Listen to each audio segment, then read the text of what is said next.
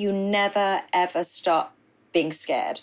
But the fact is that you don't show it. And it takes tremendous courage to be an actor, which is why I think, so many people are freaking out now, because you realize how much courage it takes to just really be yourself and actually believe in yourself and have the confidence to be yourself. Hi there. This episode was recorded ahead of the launch of a new product that we created. It's a Zoom workshop called Be Your Best Self to help you gain confidence and communicate in the new normal. So this is a sponsored episode to explain the mission of the workshop and for you to meet the instructor that teaches it. I would simply add that this is an early launch. We're only opening 3 sessions with 6 participants. Those sessions will be run at a fraction of the cost that it will be, so that we can make final adjustments to our curriculum and make this workshop even more useful for you in the future. All the informations are on our website, euphony.media/beyourbestself, and you can reserve your seat directly on the website. We are at the beginning of a massive cultural shift. Some call the new normal the fact that everything about how we interact with each other has changed. And it turns out that creating new relationships, building trust, and communicate remotely in a way that others can actually feel your personality is quite an art. Actors, performers, comedians know it very well. And maybe for them, it is just a new normal. But for everyone else, we have to play catch up. The good news is, it comes down to one thing: showing up every day at every meeting as your best self. I'm really proud of this workshop. It is led by my colleague from NYU Tisch School of the Arts. She is also a professor at Columbia University. It's Professor Abigail Zealey Bess. She is amazing. She has more than 10 years of experience teaching actors, directors, and corporate leaders how to communicate effectively through storytelling and passion. So, if you're like me and you feel like a ghost at the end of a Zoom meeting, or if you want to come out ahead of your next job interview, or simply get a shot of confidence as you're about to release something out into the world, I highly recommend you try out this workshop. So let me just give you a little bit of background here. You help directors work and communicate with actors, the wonderful and very strange craft of acting. And therefore you also help actors internalize the camera and how their performance is being received on the other end.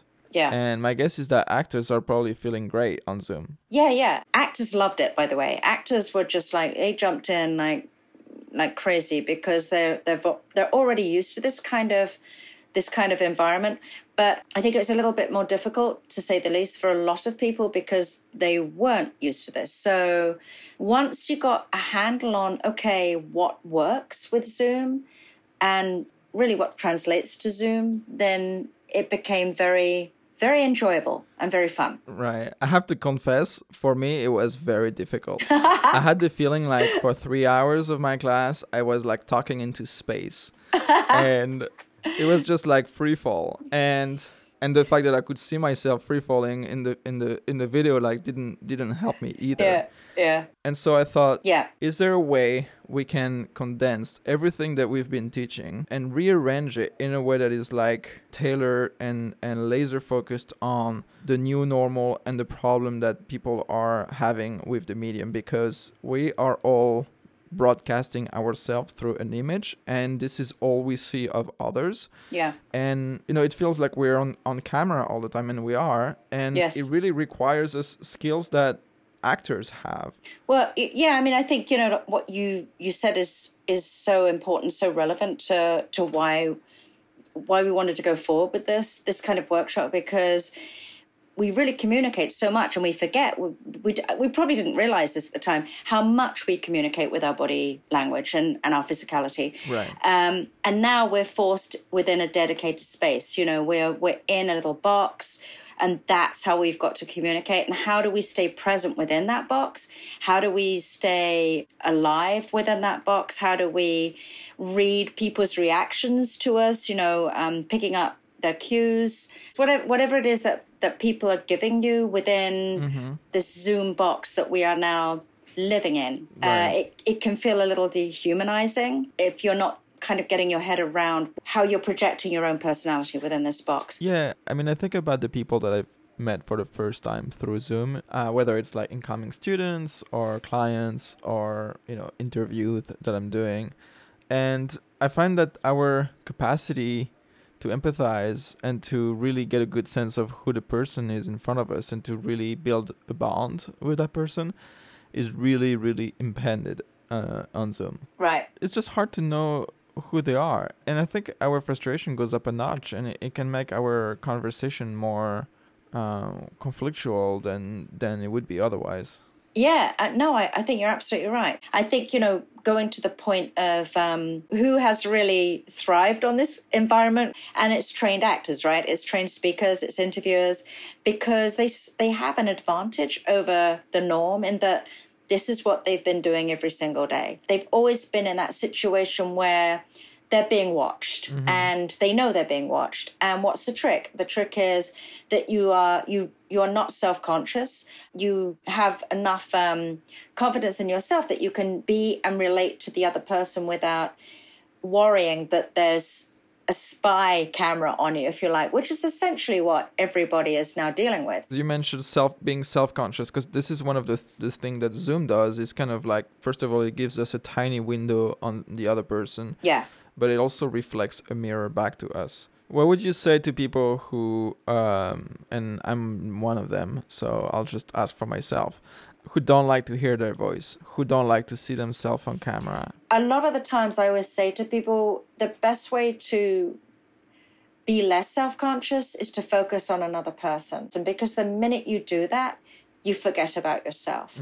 Actors are very used to that because they have to really present their best selves all the time, And I think with people, it's understanding what that skill is, and it's also embracing it so that it feels like their authentic self, but they're not coming off as fake. I like that you're describing about actors, because we tend to think, well, the actors act when the camera is on, but I think what you're saying is actually being an actor is a mindset at every moment of your life, right? It's absolutely. It's a mindset where you present your best self.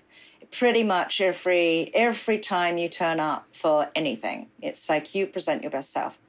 You never ever stop being scared, but the fact is that you don't show it, and it takes tremendous courage to be an actor, which is why I think, so many people are freaking out now, because you realize how much courage it takes to just actually believe in yourself and have the confidence to be yourself.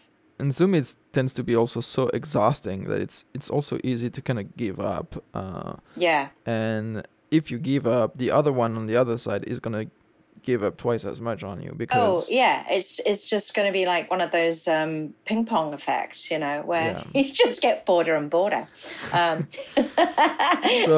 how can the more you're hitting the ball.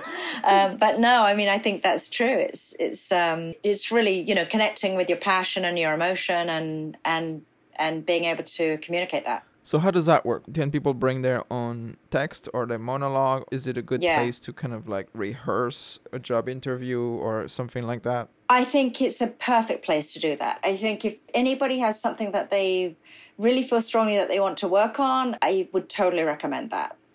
Because this is about telling a story. This is tapping into your emotion further, into your passion further. And it's all about storytelling skills, what the arc of the story is, and getting feedback on that. And this goes back to filmmaking in so many ways. Right. When we invest in telling a story, or when we are passionate about telling a story, this automatically taps into who you are as a person. Oh, this is so great. I even think that maybe storytelling is probably the best weapon on Zoom. Yeah. Because not only like it's an opportunity to tell a story about you, but also the way you tell it is revealing of your personality. Absolutely, yes. And allows for empathy. So what's going to be the focus of the last part of the workshop? Yes, so we are really looking at improvisation and thinking on your feet, and how can you stay present when someone might ask you a question which is totally unexpected. It sounds like the workshop is really going to be about transformation. It's really going to be about the participants. It's not going to be a lecture. It's a very active workshop, very hands-on. Get in there and get dirty, I would say, which sounds slightly scary, doesn't it?